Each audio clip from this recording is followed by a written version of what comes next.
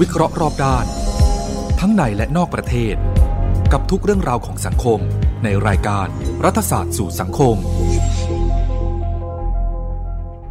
สวัสดีค่ะรายการรัฐศาสตร์สู่สังคมกลับมาพบกับท่านผู้ฟังอีกครั้งหนึ่งนะคะเป็นประจำทุกวันพฤหัสบดีแรกของเดือนสำหรับวันพฤหัสบดีนี้ก็เป็นวันพฤหัสบดีที่4มิถุนายน2563นะคะรายการนี้จะออกอากาศในวันพฤหัสแล้วก็ออกซ้ำอีกทีในวันเสาร์นะคะโดยที่ออกทางสถานีวิทยุจุฬา 101.5 นะคะอาจารย์คะรายการรัฐศาสตร์สู่สังคมสำหรับวันพฤหัสเนี่ยก็จะเป็นรายการที่เกี่ยวกับความสัมพันธ์ระหว่างประเทศการเมืองระหว่างประเทศแล้วก็ประเด็นร้อนๆนะคะเดี๋ยวดิฉันต้องสวัสดีผู้ร่วมรายการของดิฉันก่อนรายการนี้มีผู้ดำเนินรายการ2คนด้วยกันคือศาสตราจารย์กิตติคุณดร.ไชยวคำชูสวัสดีค่ะอาจารย์สวัสดีครับอาจารย์ปราณีครับสวัสดีครับท่านผู้ฟังท่านผู้ชมครับและดิฉันปราณีทิพรัตน์เรา2คนเป็นอาจารย์อาวุโสจากภาควิชาความสัมพันธ์ระหว่างประเทศคณะรัฐศาสตร์จุฬาอาจารย์คะในรอบประมาณ4เดือนที่ผ่านมาเนี่ยนะคะตั้งแต่กุมภามีนาเมษาพฤษภา4เดือนแล้วเราคุยกันมาหนีไม่พ้นเรื่องโควิด -19 นะคะไม่ว่าจะเป็นประเด็นของความสูญเสียที่เกิดขึ้นประเด็นของระเบียบโลกที่เปลี่ยนแปลงไปเมื่อคราวที่แล้วและอื่นๆวันนี้เดิมทีเดียวก็ตั้งใจกันว่าเราน่าจะหลุดพ้นจากเรื่องนี้ไปแล้วก็ไปคุยเรื่องซึ่งกำลังร้อนๆอยู่ในเวทีการเมืองระหว่างประเทศนั่นก็คือประเด็นที่เกี่ยวกับการที่จีนแผ่นดินใหญ่เนี่ยได้ออกกฎหมายที่เรียกว่า National Security Law นะคะมาบังคับใช้กับฮ่องกงนะคะแล้วก็มีประเด็นมากมายเลยกฎหมายนี้ก็เพิ่งออกมาหมาดๆเมื่อวันพฤหัสบดีที่28ที่ผ่านมานะคะซึ่งเป็นร่างกฎหมายจริงๆแล้วเนี่ยตัวกฎหมายจริงๆนะยังไม่ได้มีอะไรออกมาบังคับใช้ก็เป็นประเด็นที่ทั่วโลกก็ออกมาวิพากษ์วิจารณ์กันมากมายแต่ปรากฏว่าหลังจากวันพฤหัสบดีผ่านไปก็มีเรื่องอื่นขึ้นมานะคะซึ่งทำให้เราต้องหมุนเข็มมาคุยกันเรื่องอื่นนะคะซึ่งศาสตราจารย์กิตติคุณดร.ไชยวคำชูมองว่าเป็นเรื่องที่สำคัญแล้วก็จะทิ้งไปเสียไม่ได้ดิฉันก็เลยจะขอกล่าวว่าจริงๆแล้วสิ่งที่มันเกิดขึ้นขณะนี้ก็คือสิ่งที่หลายคนเรียกว่าเป็น Twin Crisis นั่นก็คือเป็นวิกฤตคู่หรือวิกฤตแฝดที่เกิดขึ้นในสหรัฐอเมริกานะคะวิกฤตแฝดอันนี้ก็คืออันแรกก็คือเรื่องโควิดก่อนนะคะโควิด -19 ซึ่งก็เกิดมาตั้งแต่ต้นปีนั้นเนี่ยประเทศที่ดูจะรับมือได้แย่ที่สุดในโลกขณะนี้คือสหรัฐอเมริกาใช่ไหมคะโดยที่บอกว่าแย่ที่สุดในโลกเพราะว่ามีคนตายเนี่ยโอ้โหไม่รู้เท่าไหร่เข้าไปแล้วนะคะขณะนี้นะคะแล้วก็มีคนติดเชื้อมากที่สุดในโลกแล้วนะคะแต่มีวิกฤตที่ซ้อนขึ้นมาอีกอันหนึ่งเราจะไม่พูดถึงวิกฤตทางด้านเศรษฐกิจนั่นก็คือประเด็นที่มีการประท้วงนะคะซึ่งเริ่มต้นที่มินนิโซตาก่อนแล้วขณะนี้กระจายกันไปทั่ว75เมืองของสหรัฐนะคะซึ่งเป็นการประท้วงที่มีความรุนแรงนะคะอันเป็นผลมาจากการที่ตำรวจหรือเจ้าหน้าที่ของรัฐบาลเนี่ยหมายถึงรัฐบาลมลรัฐเนี่ยไปจับกุมผู้ต้องหานะคะซึ่งเป็นชายผิวสีแล้วก็ในขณะที่จับกุมนั้นก็ทำให้เขาเสียชีวิตไปนะคะก็กลายเป็นประเด็นขึ้นมาในเรื่องของการเหยียดสีผิวอีกครั้งหนึ่งหรือไม่และอื่นๆแล้วก็กลายเป็นประเด็นที่มีการประท้วงแพร่ขยายไปนะคะกระจายกันไปทั่วมีความรุนแรงเกิดขึ้นมีผู้เสียชีวิตเกิดขึ้นนะคะทั้งฝ่ายรัฐมีผู้บาดเจ็บฝ่ายพลเรือนขณะเดียวกันเนี่ยที่ทำเนียบขาวนะคะก็มีการขว้างอะไรต่ออะไรเข้าไปในทำเนียบและอื่นๆด้วยซึ่งเรื่องนี้เป็นเรื่องสำคัญเพราะว่าประเด็นเรื่องสีผิวในสหรัฐเนี่ยไม่เคยหายไปจากการเมืองสหรัฐนะคะแล้วก็จะเป็นประเด็นทุกครั้งในการเลือกตั้งประธานาธิบดีสหรัฐประเด็นสำคัญของเรื่องนี้ก็คือว่า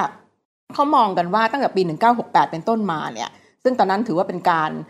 เกิดประเด็นเรื่องใหญ่เพราะว่าเป็นการเสียชีวิตของมาร์ตินลูเทอร์คิงเนี่ยนะคะครั้งนี้ถือว่าเป็นการประท้วงที่ยิ่งใหญ่ครั้งแรกเหมือนกันจากปี1968เพราะวันนี้เนี่ยอาจารย์ชัยวัฒน์ของดิฉันเนี่ยก็อยากจะคุยกันเรื่องนี้เป็นเรื่องหลักก่อนแล้วเราก็จะเชื่อมโยงเรื่องนี้ไปถึงการรับมือของตัวประธานาธิบดีทรัมป์นะคะว่าเขารับมือเรื่องนี้อย่างไรเพราะเท่าที่ออกมาเนี่ยไม่ว่าจะเป็นผ่าน Twitter และสื่ออื่นเนี่ยประธานาธิบดีทรัมป์เนี่ยรู้สึกจะไม่รู้ร้อนรู้หนาวเท่าไหร่นะคะแล้วก็ถึงกับขั้นว่ามีอยู่ช่วงหนึ่งใช่ไหมคะอาจารย์ที่กล่าวหาด้วยซ้ำว่าเจ้าหน้าที่ตำรวจเนี่ยคนที่ทำให้ผู้ต้องหาคนนี้เนี่ยเสียชีวิตเนี่ยเป็นฝ่ายสนับสนุนทรัมป์ด้วยซ้ำไปนะคะเพราะฉะนั้นวันนี้นะคะท่านผู้ชมท่านผู้ฟังคะเราคงจะคุยกัน 2-3 เรื่องด้วยกันเรื่องหลักซึ่งอาจารย์ชัยวัฒน์อยากจะพูดก่อนเรื่องแรกก็คือประเด็นในเรื่องของสีผิวนะคะซึ่งเป็นประเด็นสำคัญในการเมืองอเมริกามาตลอดแล้วก็ประเด็นนี้มันจะกลายเป็นประเด็นเชือดประธานาธิบดีสหรัฐในการเลือกตั้งปลายปีนี้หรือไม่นะคะแล้วก็ถ้ามีเวลาเราจะพูดถึงผลกระทบของเรื่องนี้ต่อสถานะของสหรัฐทั้งในการจัดการเรื่องโควิดด้วยและดิฉันเองเนี่ยอยากจะพูดในช่วงที่2คือประเด็นในเรื่องของฮ่องกงสักนิดหนึ่ง นะคะเพราะว่าการประท้วงเนี่ยมันไม่ได้เกิดขึ้นในสหรัฐอย่างเดียวนะในสหรัฐเป็นการประท้วงเรื่องสีผิวในฮ่องกงก็มีการประท้วงเรื่องรัฐบาลจีนจะเข้ามารวบอำนาจแล้วก็มีโปรเดโมคราซีกลับมาอีกครั้งหนึ่งหลังจากโควิดหายไปไม่ใช่หายหลังจากโควิดคนเริ่มหายกลัวโควิดนะคะฝ่ายผู้ที่ส่งเสริมประชาธิปไตยก็กลับมาประท้วงอีกครั้งหนึ่งอาจารย์คะงั้นเราจะเริ่มกันที่เรื่องประเด็นเรื่องเรสก่อนเลยดีไหมคะอาจารย์จะเริ่มจากที่ว่าคุณจอร์จฟลอยด์ของอาจารย์เนี่ยนะคะซึ่งเป็นชายผิวสีอายุ46ปีนะคะเสียชีวิตในระหว่างที่ตำรวจผิวขาวนะคะดิฉันไม่อยากจำชื่อเขาหรอกจำชื่อต้นว่าดีเรกเนี่ยนะคะเรียกว่าดีเรกนะมันชื่อดีเรกเนี่ยดีเรกโชวิตถูกในระหว่างที่จับกลุ่มเนี่ยก็เอาหัวเข่าใช่ไหมคะกดศีรษะไว้ทำให้เขาหายใจไม่ออกแล้วก็เสียชีวิตแล้วก็ปรากฏว่าฝ่ายเจ้าหน้าที่ของรัฐเนี่ยก็เพียงแต่บอกว่าเขาเนี่ยจะถูกคดีว่าเป็น second degree murder คือไม่ใช่เป็น first degree คือไม่จงใจฆ่านะคะซึ่งอันเนี้ยแทนที่จะทำให้คนที่ออกมาประท้วงพอใจก็ไม่พอใจอาจารย์จะมีประเด็นอะไรเกี่ยวกับเรื่องนี้ที่มันจะเชื่อมโยงถึงการเมืองอเมริกันจะเชื่อมโยงถึงการเลือกตั้งประธานาธิบดีจะเกิดขึ้นปลายปีนี้ค่ะเชิญค่ะครับที่อาจารย์พูดบอกว่าเป็นวิกฤตซ้ำสองเนี่ยนะครับก็ในสำนวนภาษาไทยเขาเรียกว่าผีซ้ำด้ามพลอยใช่ไหมครับใช่ไหมคะใช่ละไม่รู้ละ คือกรณีเหตุการณ์ที่เกิดขึ้นเมื่อสัปดาห์ที่ผ่านมาเกือบทั้งสัปดาห์เลยนะครับชายผิวสีที่จอร์จฟลอยด์เนี่ยอายุ46เนี่ยไอ้การตายโดยน้ำมือของ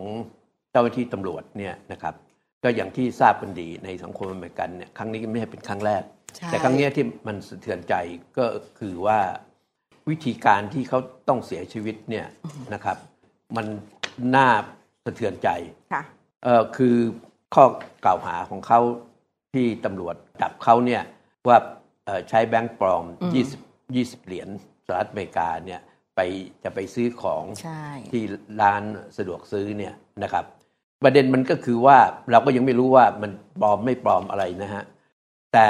เขาเนี่ยเป็นเหยื่อของโควิดด้วยเพราะว่าเขาเนี่ยต้องถูกปลดออกจากงานเพราะว่าเป็นเจ้าหน้าที่รปภนะครับอย่างไรก็ตามแต่เนี่ยนะครับมันบังเอิญนะครับไอ้กล้องวงจรปิดเนี่ยนะครับก็จับได้หลายแง่หลายมุมแล้วที่สำคัญก็คือคนที่เห็นกับตาเนี่ยก็ได้ถ่ายวิดีโอไว้ด้วยไว้ชัดเจนวันนี้ที่มันสะเทือนใจไปทั่วโลกก็คือว่าภาพเนี่ยประมาณ 8-9 นาทีที่ฉายซ้ำแล้วซ้ำอีกเนี่ยคือการที่ในตำรวจนายดิเรกเนี่ยชื่อแบบภาษาไทยแล้วเนี่ยดิเรกโชวินเนี่ยนะครับเอาเท้าโทษจะเอาเข่าเนี่ยกดที่ลำคอเนี่ยนะครับแล้วก็ในระหว่างนั้นเนี่ยเขาก็ได้ขอร้องขอว่าตอนที่เขาเข้าใจไม่ออกไอ้เนื้อหาตอนท้ายๆก่อนที่เขาจะหมดลมหายใจเนี่ยนะฮะเขาบอกว่าตอนนี้เขาหายใจไม่ออกได้โปรดด้วยนะเข่าของคุณเนี่ยบอกว่าเข่าเนี่ยอยู่ที่คอผมแล้วตอนนี้ท้องผมเนี่ยเจ็บคอผมก็เจ็บแล้วก็ทุกอย่างก็เจ็บหมดแล้วก็ทุกอย่างเนี่ยขอให้อย่าฆ่าเขาแล้วตอนคำสุดท้ายที่สะเทือนใจก็คือพูดเรียกแม่นะครับมาม่านะครับแล้วก็สิ้นใจไปทีนี้ที่เขาถูกทำเช่นนั้นเนี่ยนะฮะทั้งที่เขาเองก็ไม่มีอาวุธทั้งที่เขาเองก็ถูกจับใส่กุญแจมือแล้วทั้งที่ในทุกวิดีโอที่คนไปถ่ายที่เห็นเนี่ยนะครับก็ไม่ได้ต่อต้านการถูกจับกุมอะไรทั้งที่ข้อกล่าวหาอาชญากรรมของเขาเนี่ยเขาก็ไม่ได้ไปข่มขู่คุกคามใครนะครับเขาไม่ได้ไปยิงใครเขาไม่ได้ทำอะไรที่แสดงถึงความรุนแรงต่อใครนะครับแล้วอย่างที่พูดเนี่ยว่าไอ้ความผิดของเขาที่ถูกกล่าวหาเนี่ยว่าใช้เงินปลอม20เหรียญเนี่ยนะครับซึ่งถึงเป็นจริงเนี่ยนะครับมันก็เป็นคดีที่ไม่ได้ใหญ่โตที่จะต้องไปเอาเข้าถึงตายขั้นนั้นนะครับคนก็สงสัยว่าทำไมทำกันถึงขนาดนี้นะครับมันก็มีคิดเป็นอย่างอื่นไม่ได้เลยครับถ้านายตำรวจคนนี้ไม่เป็นคนใจอำมหิตก็เป็นคนซึ่งมีความจงเกลียดจงชังคนผิวสีเนี่ยอย่างเข้ากระดูกดำนะครับถึงทำให้เขาเสียชีวิตได้ถึงขนาดนี้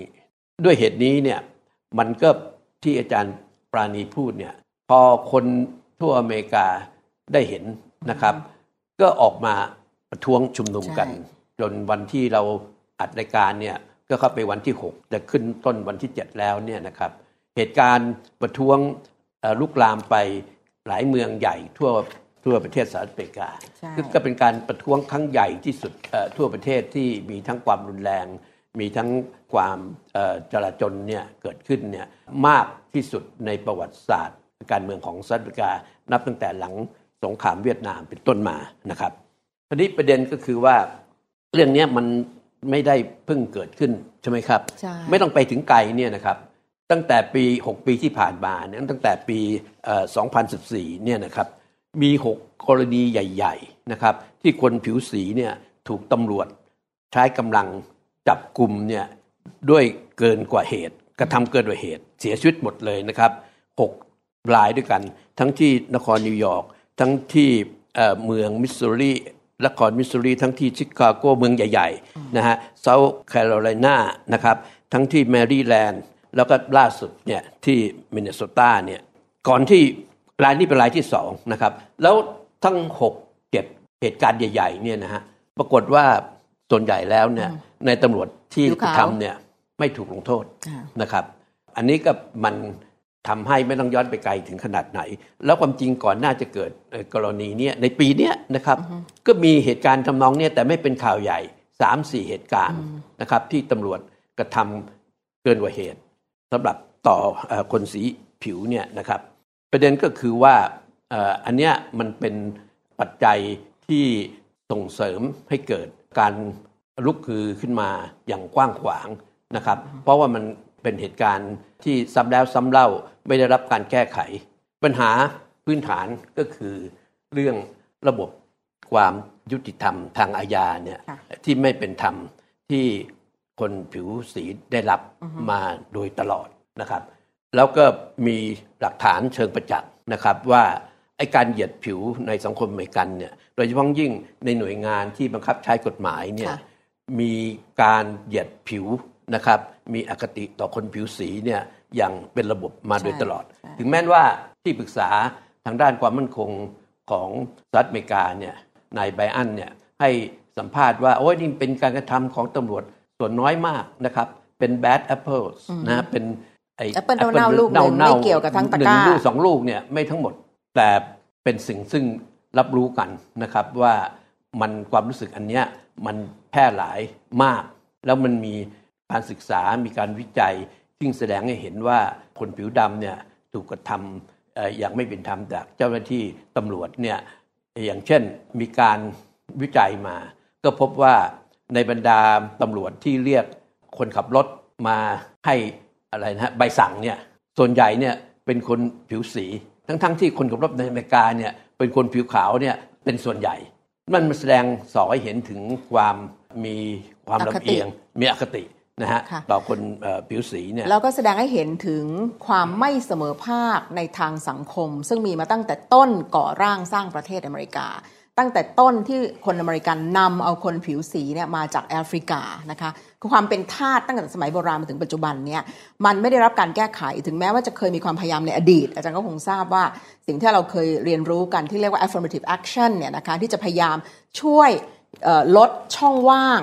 ของความไม่เท่าเทียมกันระหว่างคนผิวขาวคนผิวสีเนี่ยแต่ปรากฏว่าเวลาผ่านไป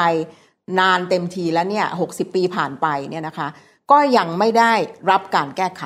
ไอ้ social inequality อันเนี้ยมันเป็นผลมาจากโครงสร้างทางสังคมด้วยคำถามก็คือว่าคนผิวขาวเนี่ยทำเฉพาะกับคนผิวสีที่เป็นสีดำหรือทำกับคนผิวสีอื่นด้วยก็ส่วนใหญ่ก็เป็นผิวดำนะฮะแต่ผิวอื่นก็ด้วยนะครับแต่ไม่กระทำอย่างต่อเนื่องและรุนแรงและเป็นเวลายาวนานที่อาจารย์ปรีพูดเนี่ยดั้งเดิมก็คือการมีทาสใช่ไหมครับแล้วก็ประธานาธิบดีซึ่งได้รับการยอมรับว่าเป็นประธานาธิบดีที่ดีที่สุดคนหนึ่งของสหรัฐอเมริกาเนี่ยประธานาธิบดีลิงคอล์นประธานาธิบดีคนที่16เนี่ยซึ่งเป็นคนแก้รัฐธรรมนูญที่จะเลิกทาสเพราะว่าในรัฐธรรมนูญของสหรัฐอเมริกาก่อนมีการแก้ไขเนี่ยถือว่าทาสเนี่ยเป็นสมบัติส่วนตัวนะครับแต่ท่านประธานาธิบดีลิงคอล์นเนี่ยซึ่งเป็นคนผิวขาวเนี่ยนะครับได้พูดตั้งแต่หนุ่มๆเลยนะครับเขาบอกว่าถ้าการมีทาสเนี่ยไม่ผิดเนี่ยในโลกนี้ไม่มีอะไรผิดอีกแล้วนะครับแล้วก็ต่อสู้นะฮะจนกระทั่ง สามารถโน้มน้าวให้คนทั้งผิวขาวโดยเฉพาะผิวขาวเนี่ยยอมรับว่าการมีทาสนั้นเนี่ยเป็นสิ่งที่ไม่ถูกต้องทางศีลธรรมแล้วท่านก็ถูกนะครับสังหารท่านก็ถูกเสร็จแล้วในสุดท่านก็ถูกสังหารด้วยคนผิวขาวนะครับที่จ้องอยู่แล้วว่าจะแก้แค้นนะครับที่ท่านไปเลิกทาสเนี่ยคราวนี้ที่น่าสนใจก็คือที่ยกเอาท่านประธานาธิบดีลิงคอล์นขึ้นมาเนี่ยเพราะว่าประธานาธิบดีลิงคอล์นเนี่ยเป็นผู้ก่อตั้งพรรครีพับลิกันนะครับพรรครีพับลิกันเนี่ยผลักดันนำโดยลิงคอล์นให้มีการเลือกทาสตอนนั้นเนี่ยพรรคเนี้ยถือว่าเป็นพรรคก้าวหน้านะครับขณะที่พรรคเดโมแครตซึ่งตอนนี้ถือว่าเป็นพรรคก้าวหน้าเนี่ยนะตอนนั้นเนี่ยต่อต้านการเลิกทาสนะครับมีการขัดแย้งกันภายในพรรคนะครับเพราะว่าพวกมันก็มีเรื่องผลประโยชน์ทางด้านใต้เนี่ยนะครับเป็นเกษตรต้องการทาสต่อไปนะครับส่วนเดโมแครตทางด้านเหนือเนี่ยก็เห็นด้วยว่าไปทาสเนี่ยมันไม่ถูกต้องทางด้านศีลธรรมอะไรต่างๆเนี่ยเพราะฉะนั้นพรรคเนี้ยก็เรียกว่าไม่มีเอกภาพนะฮะแต่พรรครีพับลิกันเนี่ยตอนแรกก็มีคนไม่เห็นด้วยกับลิงคอล์นสมาชิกของเขาเนี่ยแต่ลิงคอล์นเนี่ยมีความสามารถในด้านประสานนะครับความคิดเห็นของคนที่ต่างเนี่ยและโน้มน้าวให้เขาเห็นด้วยว่าประโยชน์โดยระยะยาวแล้วเนี่ยจะตกอยู่แก่ประเทศแสดงให้เห็นไอ้ความเป็นผู้นำของเขานะครับที่หน้าตาแกค่อนข้างน่ากลัวนะทั้งที่นะครับประธานาธิบดีคนก่อนหน้านั้นเนี่ยนะครับในเจมส์บุคแคนนันเนี่ยถือว่าเป็นประธานาธิบดีที่ได้รับการโหวตของนักประวัติศาสตร์ของสหรัฐอเมริกาว่าเป็นประธานาธิบดีที่แย่ที่สุดเป็นประธานาธิบดีที่สร้างความแตกแยกนะฮะก่อนที่ลิงคอล์นจะขึ้นมาเป็นประธานาธิบดีเนี่ยนะครับเขาถึงกับว่าคล้ายๆกดดันศาลสูงเนี่ยนะครับให้บอกว่าการที่จะมีการแบ่งแยกดินแดนไปตอนนั้นนะครับพวกทางใต้ต้องการแบ่งแยกดินแดนนะอาจารย์ปราณีปรากฏว่าศาลสูงเนี่ยโดยการผลักดันของประธานาธิบดีเนี่ยบอกว่าทำได้แยกดินแดนเป็นพวกคอนเฟเดเรตกับพวกยูเนียนเนี่ยคือพวกลิงคอล์นเนี่ยนะครับแต่ทรัมป์เนี่ยไม่เคยอ่านหนังสือนะฮะประวัติศาสตร์ของประเทศตัวเองว่าประธานาธิบดีสหรัฐอเมริกาเนี่ยนะครับเวลาที่บ้านเมืองแตกแยกเนี่ยควรจะทำตัวอย่างไรที่จะแก้ไขปัญหาเยียวยาปัญหาลิงคอล์นเนี่ยนะครับไม่เคยโทษปัดความรับผิดชอบผู้นำคนก่อนเลยเพียงแต่ว่าเขามุ่งจะแก้ไขปัญหาเพราะเขารู้ดีว่าคนเลือกเขามาเนี่ยให้มาแก้ไขปัญหาไม่ใช่ให้มาแก้ตัวไม่ให้มาโทษคนที่ทำก่อนหน้าเขามีหนังสือเยอะแยะที่วิเคราะห์ผู้นำของสหรัฐอเมริกาที่อยู่ในยามวิกฤตเนี่ยเขามีวิธีการจัดการปัญหาอย่างไรที่ได้รับการชื่นชมนะครับถึงแม้ว่าในที่สุดเนี่ยลิงคอล์นจะมีการทำสงครามกลางเมืองและทำให้คนอเมริกันสูญเสียชีวิตไปร่วม 600,000 ถึง 700,000 เนี่ยนะครับแต่คนก็เข้าใจนะครับว่าที่ท่านลิงคอล์นเนี่ยต่อสู้เนี่ยเพื่อความถูกต้องนะในที่สุดก็ได้รับการเลือกตั้งกลับมาสมัยที่2นะครับแต่จะต้องยอมรับเดี๋ยวค่ะขอนิดเดียวค่ะอาจารย์แต่ทรัมป์นั้นมีความสามารถอย่างหนึ่งค่ะถ้าเรากลับมาที่เรื่องของมินนิโซตาเนี่ยคือนอกจากทรัมป์จะไม่ได้ประสานประเทศแล้วเนี่ยทรัมป์ยังมีความสามารถที่ทำให้ความแตกแยกเพิ่มขึ้นโดยเฉพาะอย่างยิ่งในกรณีนี้เนี่ยทรัมป์โยนความผิดให้กับผู้ว่าการมลรัฐมินนิโซตาว่าเนี่ยไม่จัดการเรื่องให้เรียบร้อยจึงมีการประท้วงกันมากมายมหาศาลจนในที่สุดเนี่ยผู้ว่าการมลรัฐต้องเรียก National Guard เข้ามาใช่ไหมคะแล้วก็มีอีกหลายรัฐที่ต้องเรียก National Guard เข้ามาแล้วทรัมป์เองเนี่ยคำพูดที่ออกมาหลังจากเกิดเหตุการณ์เนี่ยนะคะไม่ได้ทำให้คนเนี่ยรู้สึกดีเลยคือคำพูดที่ออกมาแต่ละอย่างเนี่ยกล่าวหาว่าผู้ที่ออกมาประท้วงนั้นเนี่ยเป็นพวก professional protester คือประท้วงเป็นอาจินประท้วงเป็นอาชีพนะคะแล้วพวกเนี้ยก็คือเป็นพวกfar left extremist คือเป็นพวกหัวรุนแรงฝ่ายซ้ายเพราะทรัมป์เนี่ยจะกล่าวหาเสมอว่าเดโมแครตเนี่ยเป็นพวกซ้ายนะคะแล้วสารพัดเรื่องโดยเฉพาะอย่างยิ่งผู้ว่าการรัฐมินนิโซตารู้สึกจะเป็นเดโมแครตใช่ไหมคะอาจารย์เพราะฉะนั้นก็ยิ่งได้โอกาสว่าเนี่ยคุณยังไม่สามารถจัดการกับเรื่องภายในมลรัฐของคุณได้ซึ่งทรัมป์มองว่าเรื่องนี้มันไม่ใช่เรื่องใหญ่โตอะไรเลยแต่ปรากฏว่าขณะนี้เนี่ยนะคะอย่างที่ได้เรียนไปตอนแรกว่ามันประท้วงไปแล้ว75เมืองทั่วประเทศนะคะ75 cities นะคะทั่วประเทศแล้วก็เมืองใหญ่ๆเนี่ยตั้งแต่ฝั่งตะวันตกนะคะตั้งแต่ลอสแองเจลิสมาฝั่งตะวันออกเนี่ยหมดแล้วค่ะคือเรียกว่าแล้วก็มีการใช้ความรุนแรงนะคะอย่างมีการเผารถมีการเผาสถานที่แล้วคืออย่างนี้นะฮะตอนที่เกิด ในจอร์จฟลอยด์เนี่ยนะครับเสียชีวิตเนี่ยก็มีคนร่างคำพูดให้กับประธานาธิบดีอ่านไอ้ตอนคำอ่านไอ้ตรงเนี้ยโอเคนะครับว่าเสียใจว่าตำรวจทำไม่ถูกต้องอะไรต่างๆเหตุอะไรต่างๆเนี่ยแต่พอตัวเองพูดเองจากใจเนี่ยนะครับไปทวีตเนี่ยเหมือนกับว่าไปยุยงให้ปราบปรามโดยใช้ความรุนแรงต่อผู้ที่ละเมิดกฎหมายของสหรัฐอเมริกาเนี่ยนะครับโดยใช้คำพูดนะครับว่าเมื่อมีการปล้นสะดมการลั่นไกก็ต้องเริ่มเกิดขึ้นนะครับไอ้คำพูดอันเนี้ยเป็นวลีที่เอามาแบบคำต่อคำเลยนะครับใช้เมื่อปี 1967 นะครับเมื่อนายตำรวจในรัฐในนครไมอามี่นะครับกล่าวคำนี้เพื่อใช้ปราบปรามการเคลื่อนไหวเรียกร้องสิทธิของพลเมืองนะครับสิทธิพลเมืองแล้วก็พอปีถัดมาเนี่ยนะครับผู้สมัครขวาจัดของพรรครีพับลิกันเนี่ยคือในจอร์จวอลเลซก็ใช้คำพูดคำนี้ทีนี้ทรัมป์เนี่ยนะฮะใจก็เป็นพวกเหยียดผิวอยู่แล้วตามทัศนะของคนที่ศึกษาพฤติกรรมของท่านประธานาธิบดีทรัมป์เนี่ยเพราะฉะนั้นไอ้คำพูดเช่นนี้นะครับมันเป็นการเติมน้ำมันลงไปในเชื้อเพลิงไปสู่ในกองไฟเนี่ยนะครับก็คนที่ออกมาประท้วงเนี่ยอาจารย์ประดีพูดก็มีส่วนถูกตรงที่ว่าทำกล่าวหาว่าส่วนหนึ่งของการเคลื่อนไหวที่คนออกมาประท้วงคือพวกขวาจัดพวกเขาเรียกว่าแอนติฟาคือมันย่อจากแอนติฟาสซิสนะครับคือพวกซ้ายจัดเนี่ยพวกเนี้ยเคลื่อนไหวนะครับต่อต้านเผด็จการแบบฟาสซิสนะครับแต่ก็พร้อมที่จะใช้ความรุนแรงถ้าหากว่าถูกต่อต้านถูกอะไรนะที่จะถูกจำกัดเนี่ยนะครับเขาจะไม่คำนึงว่าจะใช้สันติวิธีแต่คนที่ออกมาส่วนใหญ่เนี่ยนะครับเป็นคนที่มาอย่างสันตินะครับเพียงแต่ต้องการประท้วงให้เห็นถึงว่าตราบใดที่สังคมอเมริกันเนี่ยยังมี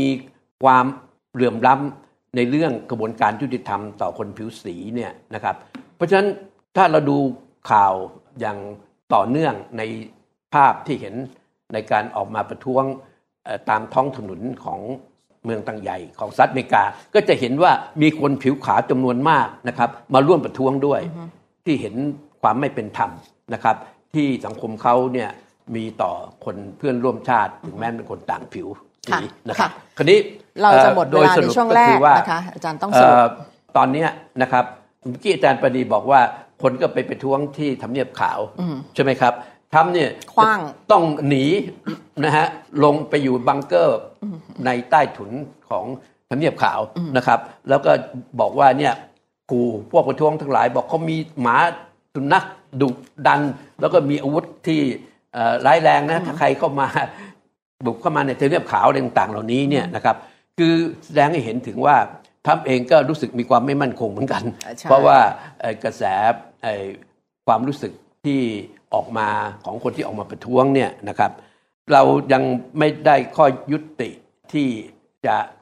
พูดตอนช่วงนี้นะครับเพราะว่าอะไรครับเวลาในช่วงนี้จะหมดลงก่อนใช่ไหมในสถานีวิทยุที่จะออกในวันพฤหัสเนี่ยเราอัดในวันจันทร์นะครับแต่เดี๋ยวท่านผู้ฟังที่สนใจนะครับในประเด็นนี้ก็กรุณาโปรดติดตามต่อไปใน Facebook นะครับ ผมกำลังจะเรียนว่าเหตุการณ์ครั้งนี้เนี่ยจะบานปลายไปหรือไม่อย่างไรและจะส่งผลกระทบต่อการเลือกตั้งในปลายปีนี้หรือไม่แต่ก่อนที่จะไปถึงช่วงนั้นนะคะขอแถมไว้นิดหนึ่งว่าสำหรับท่านที่ยังไม่ค่อยเข้าใจโครงสร้างที่ไม่มีความเสมอภาคในสังคมอเมริกันโดยเฉพาะในเรื่องผิวสีเนี่ยเผอิญเรามีอาจารย์ร่วมภาคของเราเขาเพิ่งเขียนลง Facebook นะคะคือดร.พานุพัฒน์จิตเที่ยงนะคะพูดเรื่องนี้อย่างชัดเจนเป็นภาษาไทยนะคะพูดเรื่องโครงสร้างทางสังคมอเมริกันซึ่งส่งผลกระทบต่อการปฏิบัติต่อคนผิวสีที่ไม่เหมือนกันมันเป็นผลมาจากอะไรมันผลมาจากไบแอสหรือไม่เป็นภาษาไทยนะคะไปติดตามต่อตรงนั้นได้แล้วเราต่อในช่วงที่2เลยค่ะอาจารย์จะพูดถึงผลกระทบต่อนิดหน่อยนึงก็คือว่าปัญหาพื้นฐานเนี่ยนะครับคือเป็นเรื่องกระบวนการยุติธรรมทางอาญาเนี่ยที่ไม่เป็นธรรมแล้วยังไม่ได้มีการแก้ไขเนี่ยคือในสมัยของประธานาธิบดีโอบามาเนี่ยนะครับได้ตั้งในอดีตในตำรวจเนี่ยนะครับชื่อนายซิริกอเล็กซานเดอร์เนี่ยนะครับเพื่อมีการนำเสนอเกี่ยวกับการปฏิบัติของตำรวจในศตวรรษที่21เนี่ยมันมาจาก เหตุการณ์นะครับซึ่งในปี 2014 เนี่ยนะครับนักคนผิวดำที่ผมเคยพูดเนี่ยในปีนั้นเนี่ยนะครับชื่ออเล็กซ์บราวน์เนี่ยนะครับปรากฏว่าตายในลักษณะที่พูดอย่างเดียวกันเลยนะฮะก่อนเสียชีวิตเนี่ยบอกหายใจไม่ออกนะครับเพราะว่าถูกตำรวจล็อกคอหรือ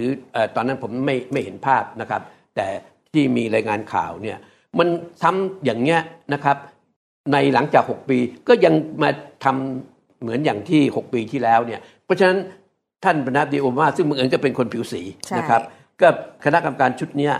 ก็ได้เสนอนะครับว่าจะทำอย่างไรให้คนมีความไว้วางใจกันนะครับระหว่างตำรวจกับผู้ต้องหาไม่ว่าจะเป็นผิวสีไหนก็ตามนะครับแต่ปรากฏว่าไอ้ข้อเสนออันเนี้ยนะครับซึ่งเป็นฉบับล่าสุดเนี่ยท่านมหาดีทำกับรัฐมนตรีต่างประเทศโทษครับรัฐมนตรียุติธรรมเนี่ยกลับเพิกเฉยไม่ได้เอามาปฏิบัตินะฮะมิหนำซ้ำยังมีความเห็นอีกว่าพวกที่มาประท้วงเนี่ยไม่สมควรที่จะรับการปกป้องจากตำรวจอีกนะครับเพราะฉะนั้นในระหว่างที่เกิดวิกฤตการณ์ความแบ่งแยกแตกแยกกันในเรื่องชาติเป็นในเรื่องเชื้อชาติเนี่ยนะครับความเป็นผู้นำของประเทศนั้นมีความสำคัญคือเราไม่ได้โทษทั้งหมดว่าเหตุการณ์ต่อต้านเหยียดผิวในสหรัฐอเมริกาเนี่ยทำเนี่ยเป็นต้นเหตุสำคัญนะครับแต่การที่สหรัฐอเมริกาในปัจจุบันมีผู้นำอย่างทรัมป์เนี่ยนะครับมันทำให้ไม่ได้สถานการณ์ดีขึ้นนะครับมีหนำซ้ำก็ยังไปซ้ำเติมอย่างที่พูดไปแล้วนะฮะเพราะฉะนั้นในช่วงนี้อยากจะเรียนอย่างนี้ก่อนว่าถ้าตราบใดเนี่ยนะครับไม่มีการปฏิรูปยกเครื่องกระบวนการยุติธรรมทางด้านอาญาเนี่ยนะครับสังคมอเมริกันก็จะกลับไปสู่วนเวียนการออกมาขัดแย้งประท้วงแล้วก็ถึงมีการเผาสถานที่เพราะความไม่พอใจแต่ต้องแยกกัน2ประเด็นนะครับคนที่ฉวยโอกาสนะครับไปปล้นสะดมร้านรวงต่างๆคนเหล่านี้ก็ต้องถูกดำเนินคดีตามกระบวนการกฎหมายนะครับแต่คนส่วนใหญ่ที่ออกมาเรียกร้องความเป็นธรรมนั้นก็ต้องมีสิทธิเสรีภาพนะครับที่แสดงออกถึงความไม่พอใจ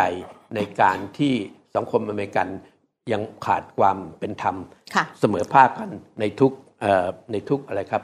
ในทุกเชื้อชาติเนี่ยนะครับคราวนี้เดี๋ยวค่ะอาจารย์ก่อนที่จะไปประเด็นอื่นเนี่ยขอนิดนึงค่ะประเด็นนี้เรื่องนี้อาจารย์คิดว่ามันจะส่งผลกระทบต่อการเลือกตั้งที่จะเกิดขึ้นปลายปีนี้ไหมเพราะอย่างนี้ค่ะอาจารย์ได้เกริ่นไปในตอนคำนำแล้วว่าประธานาธิบดีทรัมป์เนี่ยเผชิญกับวิกฤตหลายวิกฤตซ้อนกันอันนี้เป็นวิกฤตอันหนึ่งซึ่งไม่เล็กนะคะเป็นวิกฤตที่ค่อนข้างใหญ่นอกเหนือไปจากวิกฤตโควิดซึ่งฆ่าคนอเมริกันไปแล้ว 100,000 กว่าคนนะวันนี้นะคะนอกเหนือจากนั้นก็ยังมีวิกฤตคนตกงานอีก40 กว่าล้านคนเนี่ยนะคะซึ่งทรัมป์คุยนักคุยหนามาตลอด8ปีว่า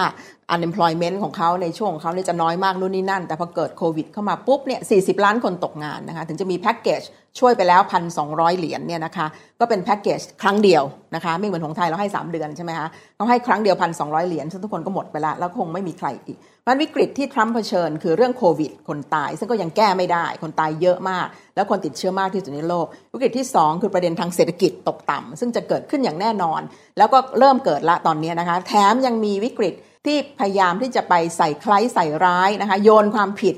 คือเรื่องผิวสีก็โยนความผิดให้ผู้ว่าการมลรัฐเรื่องวิกฤตโควิดก็โยนความผิดให้จีนนะคะแล้วก็ยังเบี่ยงเบนความสนใจเบี่ยงเบนความสนใจไปในเรื่องที่จะไปยุ่งกับเรื่องฮ่องกงที่จีนเขาจะไปทำอะไรที่ฮ่องกงอีกแล้วก็จะมีวิกฤตในเรื่องของเศรษฐกิจที่จะเกิดภาวะเศรษฐกิจตกต่ำอย่างแน่นอนในสหรัฐอเมริกา3วิกฤตนี้ทรัมป์จะรอดไหมคะสิ้นปีนี้เพราะขณะนี้เนี่ยคู่แข่งเองเนี่ยนะคะทรัมป์เองก็พยายามใส่ไคล้คู่แข่งเหมือนกันนะคะตัวไบเดนเนี่ยก็ถูกกล่าวว่าเนี่ยมีเป็นตัวการสำคัญเป็นพวกจีนนะคะเป็นพวกเข้าข้างจีนนู่นนี่นั่นขออาจารย์ตรงนี้นิดเดียวค่ะก่อนจะข้ามไปเรื่องอื่นความจริงที่อาจารย์บาลินจะถามเนี่ยผมกำลังจะวิเคราะห์ต่อนะครับว่ามันมีผลอย่างไรนะครับต่ออนาคตทางการเมืองของท่านประธานาธิบดีท่านประธานาธิบดีทรัมป์ก่อนสัปดาห์นี้นะฮะมา2 สัปดาห์แล้วนะครับตั้งแต่มีโควิดเนี่ยก็มีอย่างที่เป็นที่ทราบกันดีนะครับผู้ที่ติดตามการเมืองสหรัฐอเมริกาเนี่ยโพลทุกสำนักเนี่ยก็เรียกว่าทำแพ้โจไบเดนมาทั้งระดับชาติทั้งระดับมลรัฐที่สำคัญเนี่ยแล้วก็มีอีกโพลหนึ่งนะครับโมเดลอันเนี้ยซึ่งทำนายส่วนใหญ่ทำนายถูกของประเทศอังกฤษเนี่ยของมหาวิทยาลัยออกซฟอร์ดเนี่ยนะครับ ก่อนหน้าที่จะเกิดไอ้วิกฤตการณ์โควิดเนี่ยนะฮะก็ทำนายว่าทรัมป์เนี่ยจะชนะนะครับแต่พอหลังจากมีไอ้วิกฤตการณ์โรคระบาดโควิดแล้วเนี่ยเขาบอกทรัมป์เนี่ยนอกจากแพ้แล้วนะยังไม่ใช่แพ้ธรรมดาจะแพ้ยังถล่มทลายนะครับก็เรื่องปัญหาเศรษฐกิจเนี่ยนะครับแต่อย่างว่าเนี่ยอันนี้มันก็เชื่อมากไม่ได้มันยังเร็วเกินไปนะครับที่จะสรุปนะฮะแต่กำลังจะเรียนอย่างนี้นะครับทรัมป์เองรู้ตัวดีนะครับว่าตอนนี้ถ้าไม่รักษาฐานเสียงเดิมของท่านเอาไว้เนี่ยนะครับเพราะฉะนั้นพฤติกรรมของทรัมป์เนี่ยต้องเข้าใจอยู่ประการหนึ่งนะครับเขาต้องเอาใจฐานเสียงที่จะไม่ยอมให้ฐานเสียงสูญเสียไปเพราะว่าที่เขาชนะได้ครั้งที่แล้วเนี่ยเป็นชนะอย่างเฉียดฉิวนะครับใน3 มลรัฐทางมิดเวสต์เนี่ยซึ่งคะแนนรวมแล้วเนี่ยไม่ถึง 80,000 เสียงใน3 มลรัฐเนี่ยนะครับที่ทำให้เขาได้ Electoral College มากพอที่จะชนะนางฮิลลารีคลินตันคู่แข่งเนี่ยแต่คะแนนรวมคะแนนนิยมทั่วประเทศเนี่ยแพ้เกือบ3 ล้านเสียงเนี่ยนะครับเพราะฉะนั้นทรัมป์เนี่ยเป็นประธานาธิบดีคนหนึ่งนะครับที่มีปุ่มด้อยถึงแม้ว่าชนะในการเลือกตั้งเนี่ยมันจะย้อนกลับมาตรงที่ว่าทำไมถึงท่านประธานาธิบดีทรัมป์เนี่ยมีพฤติกรรมเอาใจคนที่เป็นฐานเสียงของเขาเพราะฉะนั้นเวลาเขาพูดเขาส่งสัญญาณไปเนี่ยแสดงให้เห็นว่าเขาเนี่ยเป็นคนเด็ดเดี่ยวนะครับไม่คำนึงถึงว่าจะต้องpolitically correct ไม่ต้องทำอะไรแบบแหมเอาใจทุกฝ่ายเนี่ยเขาจะทำในสิ่งซึ่งพวกที่สนับสนุนเขาเนี่ยชอบมาตลอดประเด็นก็คือว่าในสัปดาห์ที่ผ่านมาที่เกิดวิกฤตการณ์เนี่ยก็มี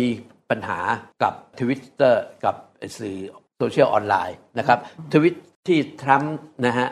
ออกมาพูดไปวลีที่ผมพูด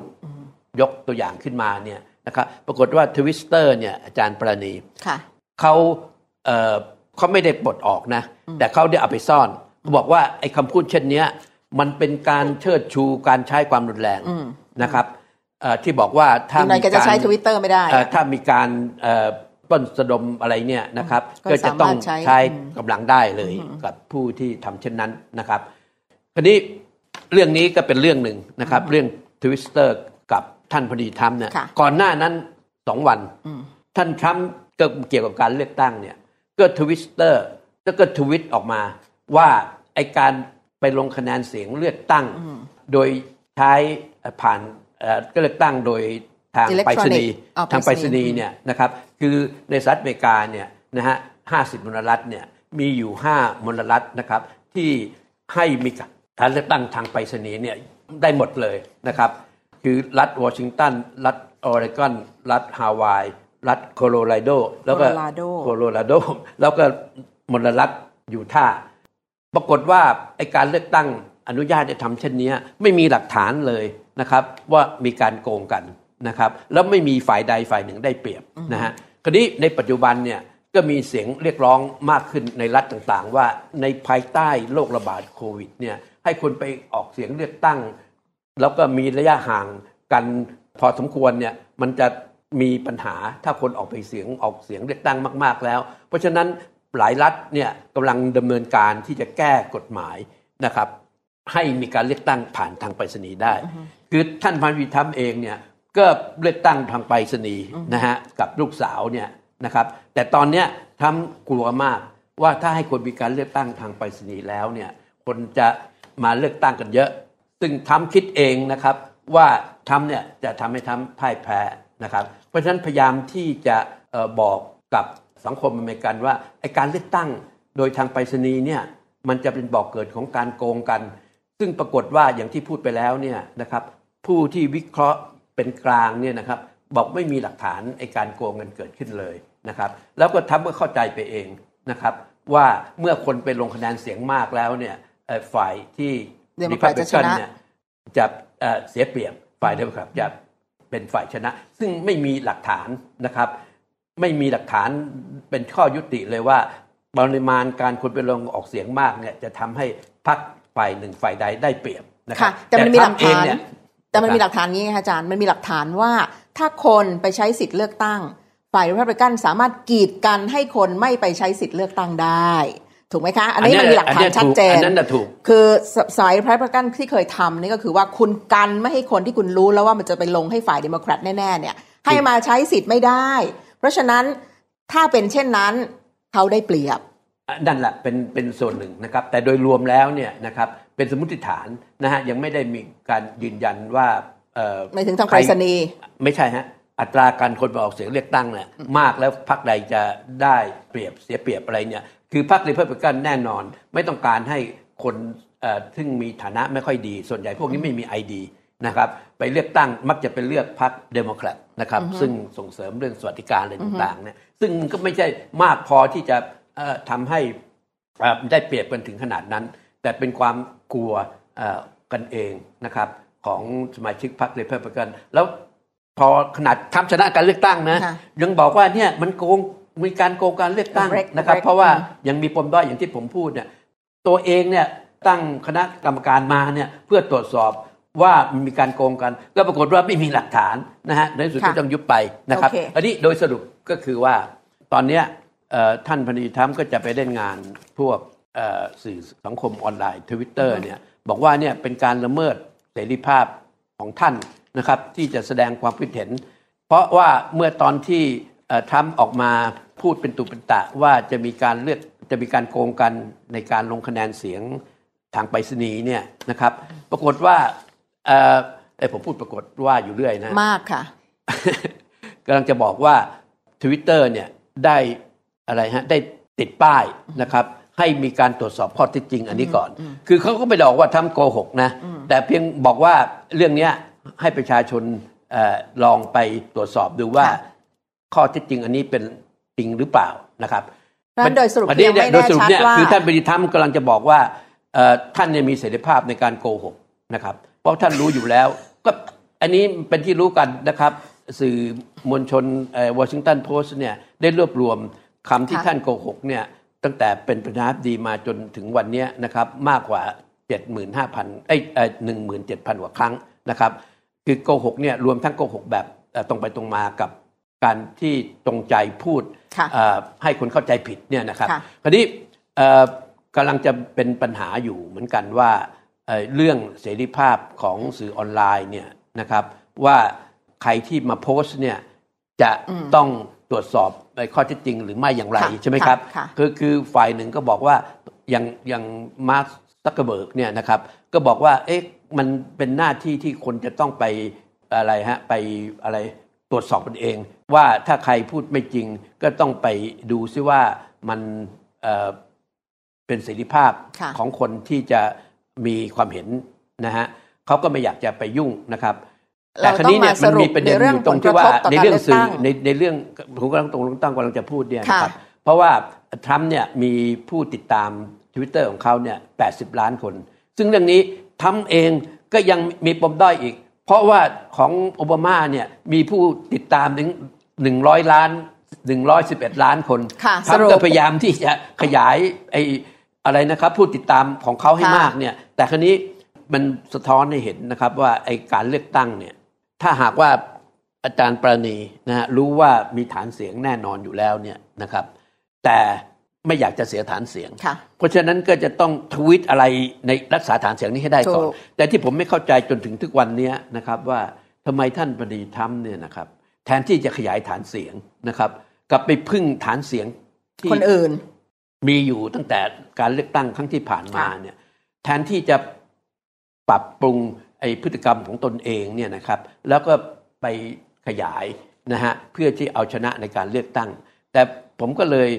จนกระทั่งถึงวันนี้ยังไม่เข้าใจนะครับว่าทำไมทีมหาเสียงของท่านเนี่ยไม่คิดเลยหรือนะครับว่าพฤติกรรมที่ผ่านมาเนี่ยท่านจะได้แต่คนที่เคยสนับสนุนท่านจะไม่ได้คะแนนเสียงอย่างอาจารย์ปราณีไม่มีทางค่ะทีนี้โอเคค่ะขอสรุปพี่ไม่ต้องสรุปแล้วนะคะเพราะพี่สรุปเดี๋ยวจะออกไปยาวกว่านี้นะคะขอสรุปประเด็นที่ได้ถามค้างไว้ว่าวิกฤตที่เราถือว่าเป็นผีซ้ำด้ามพลอยของอาจารย์เนี่ยไม่ว่าจะเป็นเรื่องโควิดไม่ว่าจะเป็นเรื่องการประท้วงเรื่องสีผิวไม่ว่าจะเป็นเรื่องเศรษฐกิจตกต่ำในสหรัฐจะส่งผลกระทบต่อการเลือกตั้งปลายปีนี้หรือไม่คำตอบของอาจารย์ก็คือตอนนี้มันยังเร็วเกินไปที่จะมองว่าจะส่งผลกระทบในทางลบต่อประธานาธิบดีทรัมป์หรือไม่นะคะแล้วอาจารย์ก็ได้ขยายความถึง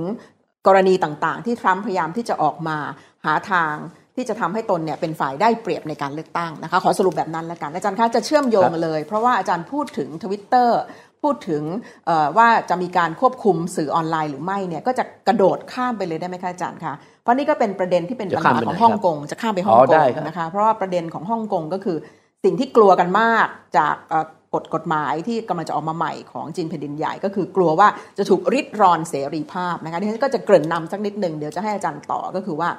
ที่จริงเรื่องนี้มีคนพูดไปเยอะแล้วนะคะแต่เชื่อว่าศาสตราจารย์กิติคุณดร.ชัยวัฒน์คำครูจะมีประเด็นที่ต่างจากคนอื่นนะคะในกรณีของสัปดาห์ที่แล้วนอกเหนือไปจากเรื่องประท้วงในสหรัฐนะคะนอกเหนือไปจากการฮือฮาเรื่อง Twitter ของทรัมป์และอื่นแล้วเนี่ยอีกเรื่องหนึ่งซึ่งออกมาแล้วก็เป็นเรื่องใหญ่ทุกสื่อขึ้นนะคะแล้วก็มีการ reaction จากทุกจุดก็คือประเด็นในเรื่องของการออกกฎหมายนะคะในจีนจริงๆนะกฎหมายที่สำคัญมันมี2ฉบับแต่ว่าคนจะไปโฟกัสที่ฉบับเดียวคือฉบับที่ออกมาที่ว่าด้วยความมั่นคงของเขตปกครองพิเศษไต้หวันที่จริงแล้วเนี่ยจีนออกกฎหมายอีกฉบับหนึ่งมาที่เรียกว่าเป็น civil code ไม่มีใครพูดถึงเรื่องนี้เลยซึ่งอันนี้น่าสนใจมากนะคะเดี๋ยวถ้าอาจารย์มีเวลาจะพูดถึงเพราะนี่เป็นครั้งแรกในประวัติศาสตร์ของจีนที่ออกกฎหมายเรื่อง civil code ออกมานะคะพยายามหลายครั้งไม่สำเร็จอันเป็นกฎหมายที่คุ้มครองเรื่องสิทธิมนุษยชนและอื่นๆของคนจีนแผ่นดินใหญ่นะคะแต่วันนี้เราจะพูดถึงกฎหมายฉบับที่2ซึ่งเป็นที่ฮือฮากันแล้วก็เชื่อมโยงไปกับสหรัฐเลยก็คือว่ากฎหมายฉบับนี้ที่ออกมาเนี่ยคนก็กลัวกันเหลือเกินว่าจะมาริดรอนสถานะพิเศษของฮ่องกงนะคะก็ต้องเข้าใจกันนิดนึงว่าไอ้กฎหมายฉบับนี้เนี่ยนะคะซึ่งผ่านสภาเรียกว่าสภาประชาชนไหมคะอาจารย์นะคะซึ่งประชุมกันไปวันที่28พฤษภาคมที่ผ่านมาหลายคนมองว่าสภาประชาชนจีนเป็นสภาตรายางอะไรดิฉันจะไม่พูดถึงตรงนั้นเพราะว่าดิฉันไม่ใช่ผู้เชี่ยวชาญจีนนะคะหัวใจสำคัญของอันนี้คืออะไรบอกจริงๆหัวใจสำคัญก็ยังไม่ชัดเจนนะคะเพราะตัวกฎหมายยังไม่ออกมาแต่หลายคนก็มองว่าสาระสำคัญที่อาจจะออกมาเมื่อออกมาเป็นกฎหมายอย่างชัดเจนก็คือจะทำให้ในหลายๆกรณีกลายเป็นคดีอาชญากรรมที่จะทำให้จีนแผ่นดินใหญ่ควบคุมฮ่องกงมากขึ้นนะคะนั่นก็คือจะมีการพูดถึงการห้ามแบ่งแยกฮ่องกงออกจากจีนจะมีการพูดถึงพฤติกรรมหลายอย่างซึ่งอาจจะกลายเป็นการบ่อนทำลายความมั่นคงของจีนจะมีการพูดถึงการก่อการร้ายหรือการได้รับความช่วยเหลือจากต่างชาติในการทำกิจกรรมในการต่อต้านแผ่นดินใหญ่เหล่านี้จะกลายเป็นกิจกรรมซึ่งขัดกับกฎหมายที่จะออกมาใหม่นี้แต่ผลที่สำคัญที่สุดก็คือจะทำให้จีนแผ่นดินใหญ่นั้นสามารถควบคุมactivities ต่างๆในฮ่องกงได้มากขึ้นแล้วหลายคนก็จะมองว่าเนี่ยจะเป็นการขัดกับกฎหมายที่เรียกว่า basic law นะคะกฎหมาย basic law นี่ก็คือกฎหมายซึ่งออกมาตั้งแต่สมัยที่อังกฤษคืนฮ่องกงให้กับจีนนะคะในวันที่1กรกฎาคมปี1997นะคะซึ่งสถานะสำคัญที่สุดของ basic law ก็คือการบอกว่าฮ่องกงนั้นมีสถานะพิเศษคือหมายความว่าเป็นส่วนหนึ่งของจีนก็จริงแต่เป็น1ประเทศ2ระบบแล้วคนในฮ่องกงเนี่ยก็จะ enjoy สิทธิพิเศษต่างๆซึ่งคนในจีนแผ่นดินใหญ่ไม่มีนะคะไม่ว่าจะเป็นเรื่องเสรีภาพในการแสดงออกเสรีภาพในการชุมนุมในระดับหนึ่งงั้นสรุปคร่าวๆอย่างนี้นะคะเพราะฉะนั้นนี่ก็เป็นเหตุผลที่ทำให้ไม่ใช่เฉพาะคนฮ่องกงเท่านั้นที่ประท้วงทั่วโลกรวมทั้งทรัมป์ด้วยทรัมป์ก็ได้โอกาสเลยนะคะเบี่ยงเบนความสนใจจากเรื่อง protest ในประเทศจากเรื่องโควิดและอื่นๆออกมา reactต่อกฎหมายฉบับนี้ของจีนนะคะแล้วก็มองว่าถ้าอันนี้ออกมาก็จะตัดความสัมพันธ์จะลดระดับความสัมพันธ์ระหว่างสหรัฐกับฮ่องกงลงเพราะฮ่องกงนี้ถือว่าเป็นพอร์ตสำคัญนะคะในการค้าขายและอื่นสาระพิเศษที่สหรัฐอเมริกาให้กับฮ่องกงใช่เพราะฉะนั้นตรงนี้ก็เป็นประเด็นนอกจากอังกฤษแล้วเนี่ยก็ประเทศในยุโรปรวมทั้งอังกฤษเองนะคะบริส จอนสันของดิฉันซึ่งเพิ่งพ้นจากโควิดมาเนี่ยก็ออกมามีความเห็นเหมือนกันนี่คำถามคืออย่างนี้ค่ะอาจารย์จริงๆแล้วยังไงอะคะนี่แล้วถ้าเราพูดในฐานะคนธรรมดาซึ่งติดตามข่าวฮ่องกงอยู่ขอโทษนะคะฮ่องกงเป็นส่วนหนึ่งของจีนถึงแม้ฮ่องกงจะมีสถานะพิเศษนะคะเป็นฮ่องกง Special Administrative อะไรก็ตามเนี่ยแต่ฮ่องกงก็เป็นจังหวัดหนึ่งของจีนจะทำอะไรจะออกกฎหมายอะไรที่เกี่ยวกับฮ่องกงก็เป็นเรื่องของจีนทำไมชาวโลกถึงจะต้องเข้าไปสอดแทรกและมีส่วนออกความเห็นในเรื่องนี้ว่าเขาจะทำอะไรถ้าสมมุติว่าจีนทำเช่นเดียวกันกับเท็กซัสกับ阿拉斯加และอื่นกับฮาวายจะเกิดอะไรขึ้นอาจารย์มีคอมเมนต์เรื่องนี้อย่างไรคะคือก่อนอื่นนะครับไอ้ระบบ1ประเทศ2ระบบเนี่ยนะครับอันนี้ก็เป็นข้อเสนอเป็นโมเดลที่เติ้งเสี่ยวผิงตอนที่ถ่ายโอนฮ่องกงกลับมาสู่จีนเนี่ยนะครับคราวนี้ ใน50ปีเนี่ยจีนก็มีพันธะว่าจะต้องรักษาฮ่องกงเนี่ยเหมือนอย่างตอนที่ยังไม่ได้คืนสู่ฮ่องกงใน3เรื่องด้วยกันคือรัวปลอนะครับหลักนิติธรรมนิติรัฐนะครับ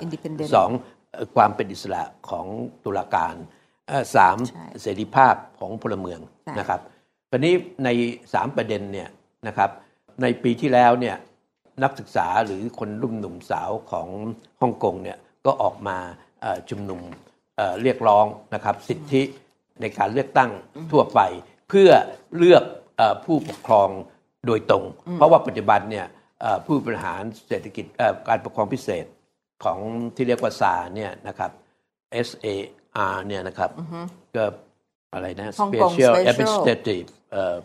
Zone R นี่คืออะไรเอางี้แล้วกันเขตปกครองพิเศษของจีนเนี่ยนะครับฮ่องกงให้มีลักษณะเป็นแบบนั้นนะครับทีนี้พวกที่ออกมาประท้วงไม่ใช่ประท้วงมาเรียกร้องเนี่ยนะครับเพราะว่าที่ผ่านมาที่เป็นอยู่เนี่ยคนที่เป็นหัวหน้าฝ่ายบริหารของเขตปกครองเศรษฐกิจพิเศษเนี่ยไม่ได้มาจากการเลือกตั้งโดยตรงของคนฮ่องกงใช่ไหมครับเป็นการเลือกตั้งทางอ้อมนะฮะซึ่งมาจากไอสภานิติบัญญัติซึ่งรายละเอียดเราจะไม่พูดเนี่ยนะฮะแต่ทำให้จีนเนี่ยมาควบคุมได้ว่าใครจะมาเป็นผู้บริหารสูงสุดของฮ่องกงนะครับอันนี้พวกนักศึกษาก็เรียกร้องนะครับซึ่งจีนก็ไม่ยอมนะครับก็ทำให้รัฐบาลจีนเลยบอกว่าเฮ้ยกฎหมายไอ้ที่สาระสำคัญก็คือว่าถ้ามีการแบ่งแยกดินแดนถ้ามีการบ่อนทำลายรัฐบาลฮ่องกงถ้ามีการกระทำการอันเป็นก่อการร้ายเพราะฉะนั้นไอ้3ข้อหาอันเนี้ยนะครับจะต้องถูกดำเนินคดีทางอาญาใช่ไหมครับทีนี้ผู้บริหารปกครองพิเศษของจีนคนปัจจุบันนางแครี่ลัมเนี่ยนะครับก็บอกว่าถ้าไม่มีใครกระทำผิด3ข้อหาดังกล่าวเนี่ยก็ไม่ต้องกลัวอะไรก็ยังจะมีเสรีภาพในการแสดงความคิดเห็นนะครับไอ้ตรงนี้สำคัญไอ้เสรีภาพทางการความคิดเห็นที่ประชาชนฮ่องกงเมื่อปีที่แล้วออกมากันอย่างคับคั่งเนี่ยเป็นบางครั้งเป็นนับเป็นล้านเนี่ยนะครับเขาจะเรียกร้องอย่างนี้ต่อไปได้หรือไม่ทีนี้มันมีประเด็นอยู่ตรงนี้ว่าผู้เรียกร้องเนี่ยนะครับให้มีการเลือกตั้งผู้บริหารโดยตรงเนี่ยกับอีกส่วนหนึ่งซึ่งเป็นส่วนน้อยนะครับจากการไปสำรวจความคิดเห็นของคนฮ่องกงแล้วส่วนใหญ่เนี่ยก็ไม่ต้องการที่จะแยกไปจากจีนแต่เพียงแต่ว่าไม่ต้องการเป็นอิสระจากจีนเพราะจีนยอมไม่ได้อยู่แล้วเขาก็รู้นะครับแต่มันมีส่วนน้อยนะครับที่ออกมาต้องการที่จะเป็นอิสระจากจีนเลยยอมไม่ได้ที่จะอีก50ปีต้องอยู่ภายใต้การปกครองของจีนนะครับพวกนี้เป็นคนส่วนน้อยคราวนี้เมื่อมีการเดินขบวนเรียกร้องไปเนี่ยมันก็แน่นอนมันก็เหมือนอย่างในสหรัฐอเมริกาก็มีบางส่วนนะครับที่ใช้ความรุนแรงแต่พวกที่ใช้ความรุนแรงเนี่ยเขาบอกว่ามันเป็นปฏิกิริยาต่อการที่ไปปราบปรามพวกเขารุนแรงนะครับมันก็เลยไม่รู้ว่าใครเป็นปฏิกิริยาต่อกันอะไรยังไงแต่โดยสรุปเนี่ยนะครับจีนเองเนี่ยจริงๆแล้วไอ้หนึ่งประเทศ2ระบบเนี่ยนะครับ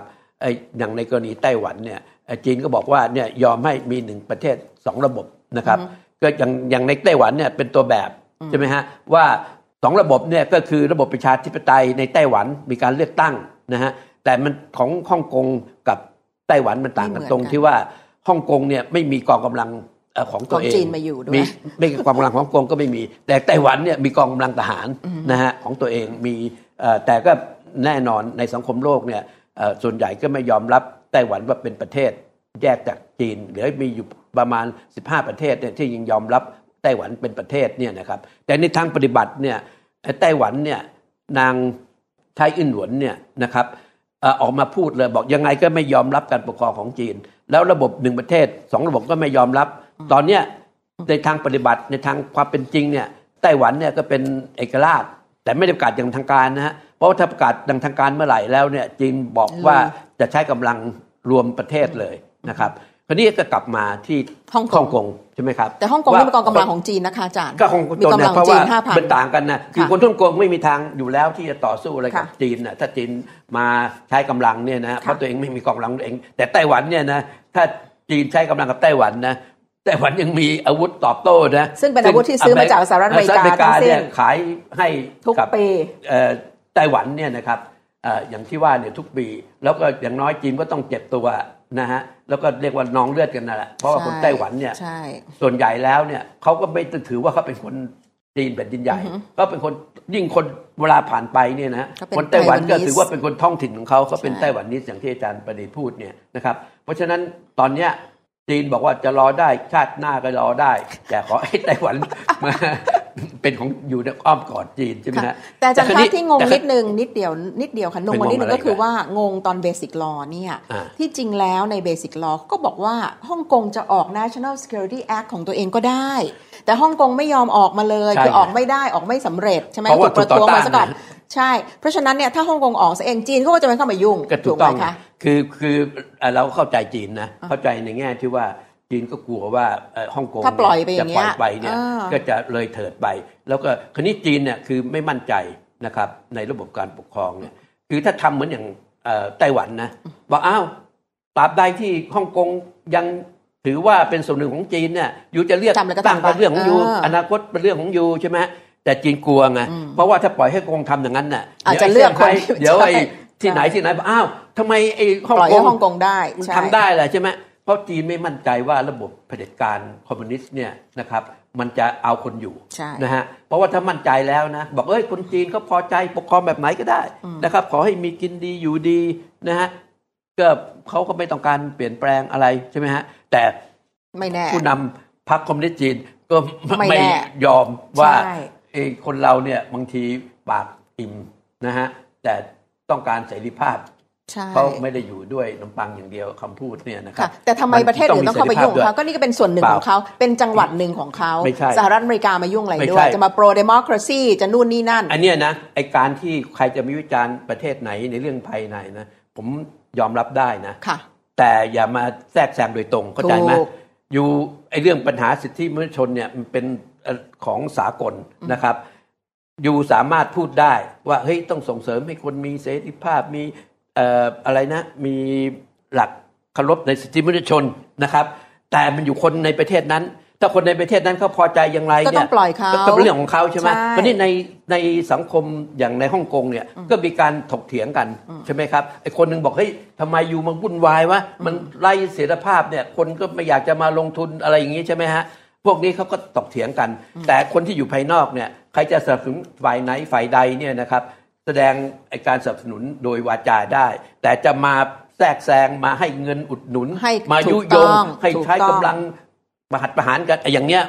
ถือว่าเป็นแทรกแซงเพราะว่าตอนเนี้ยเหตุการณ์ที่เกิดขึ้นในสหรัฐอเมริกาตอนเนี้ยจีนก็วิจารณ์บอกว่าอยู่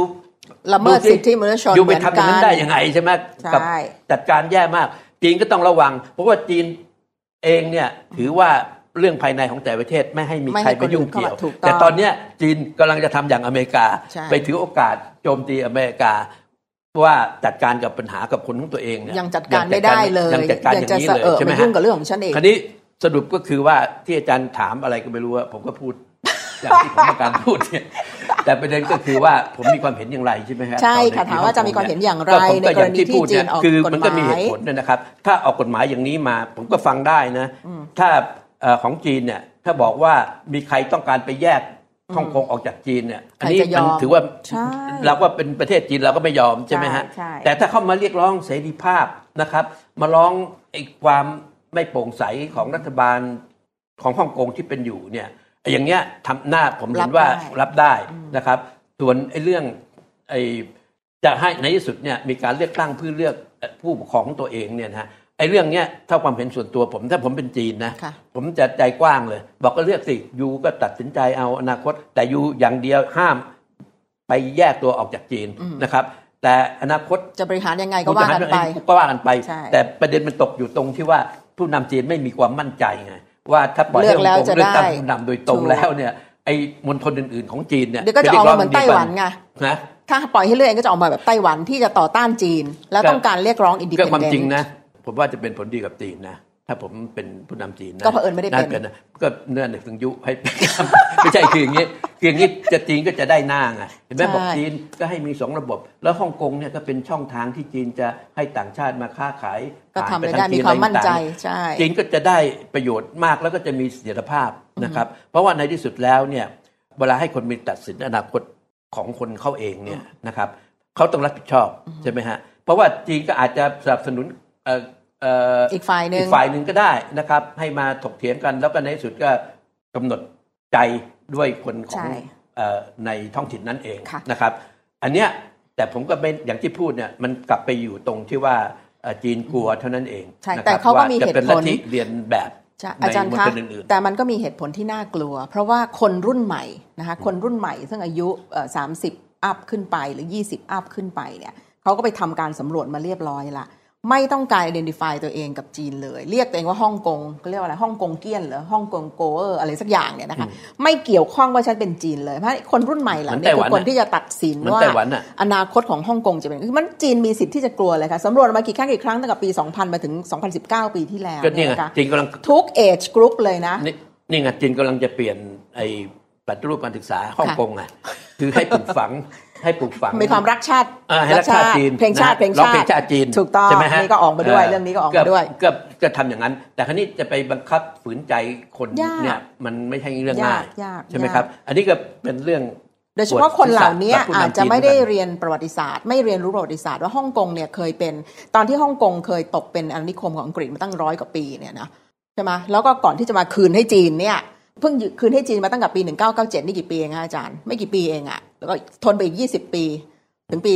2047ใช่ไหมคะเบสิกลอจะหมดไปเนี่ยจะเกิดอะไรขึ้นก็ยังไม่รู้เนี่ยเพราะฉะนั้นการไม่เรียนรู้ประวัติศาสตร์ก็อาจจะทำให้คนรุ่นใหม่เนี่ยไม่เข้าใจที่มาที่ไปจึงเรียกร้องว่าฉันไม่ใช่ส่วนหนึ่งของจีนแต่เราไม่ได้พูดในแง่ที่จะทำให้คนฮ่องกงต้องเป็นอย่างนี้อยู่ตลอดไปแต่คิดว่าการเรียนรู้ประวัติศาสตร์เนี่ยเป็นสิ่งสำคัญมากต้องมีที่มาที่ไปไม่ใช่อยู่ดีๆแกเกิดมาจากถั่วงอกเมื่อไหร่ล่ะคะฮ่องกงมันมีส่วนที่มาจากไหนมาอย่างไรเป็นอาณานิคมของใครมาก่อนแล้วคืนให้จีนปฏิบัติอย่างไรขณะเดียวกันจีนเองก็ต้องดูกระแสโลกหรือกระแสของความก้าวหน้าในอนาคตเช่นกันอย่างที่อาจารย์ว่าเห็นด้วยกับอาจารย์เลยว่าถ้าเราเป็นจีนเราไม่ใช่นะคะเราไม่ใช่สีจิ้นผิงแล้วเราไม่ใช่ใครทั้งสิ้นเราก็เลยพูดได้เนี่ยเราจะปล่อยให้มีการเลือกตั้งเราจะปล่อยให้เขาตัดสินอนาคตเขาเองให้เขาพังไปเองอ่ะ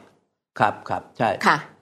อาจารย์จะสรุปไหมคะเราหมดเวลาที่เราพูดมา2เรื่องประมาณ1 ชั่วโมงเนี่ยค่ะนะครับอันหนึ่งทุกสังคมไม่ว่าสังคมประชาธิปไตยหรือสังคมไม่เป็นประชาธิปไตยเนี่ยถ้าสังคมไหนเนี่ยนะฮะไอ้ระบบยุติธรรมไม่มีเนี่ยไอ้ความสันติสุขในประเทศนั้นก็จะไม่เกิดขึ้นเพราะฉะนั้นป้ายที่ชูอยู่ในสหรัฐอเมริกาตอนนี้นะครับของผู้ที่ออกมาประท้วงเนี่ยก็ชูออกมาว่า no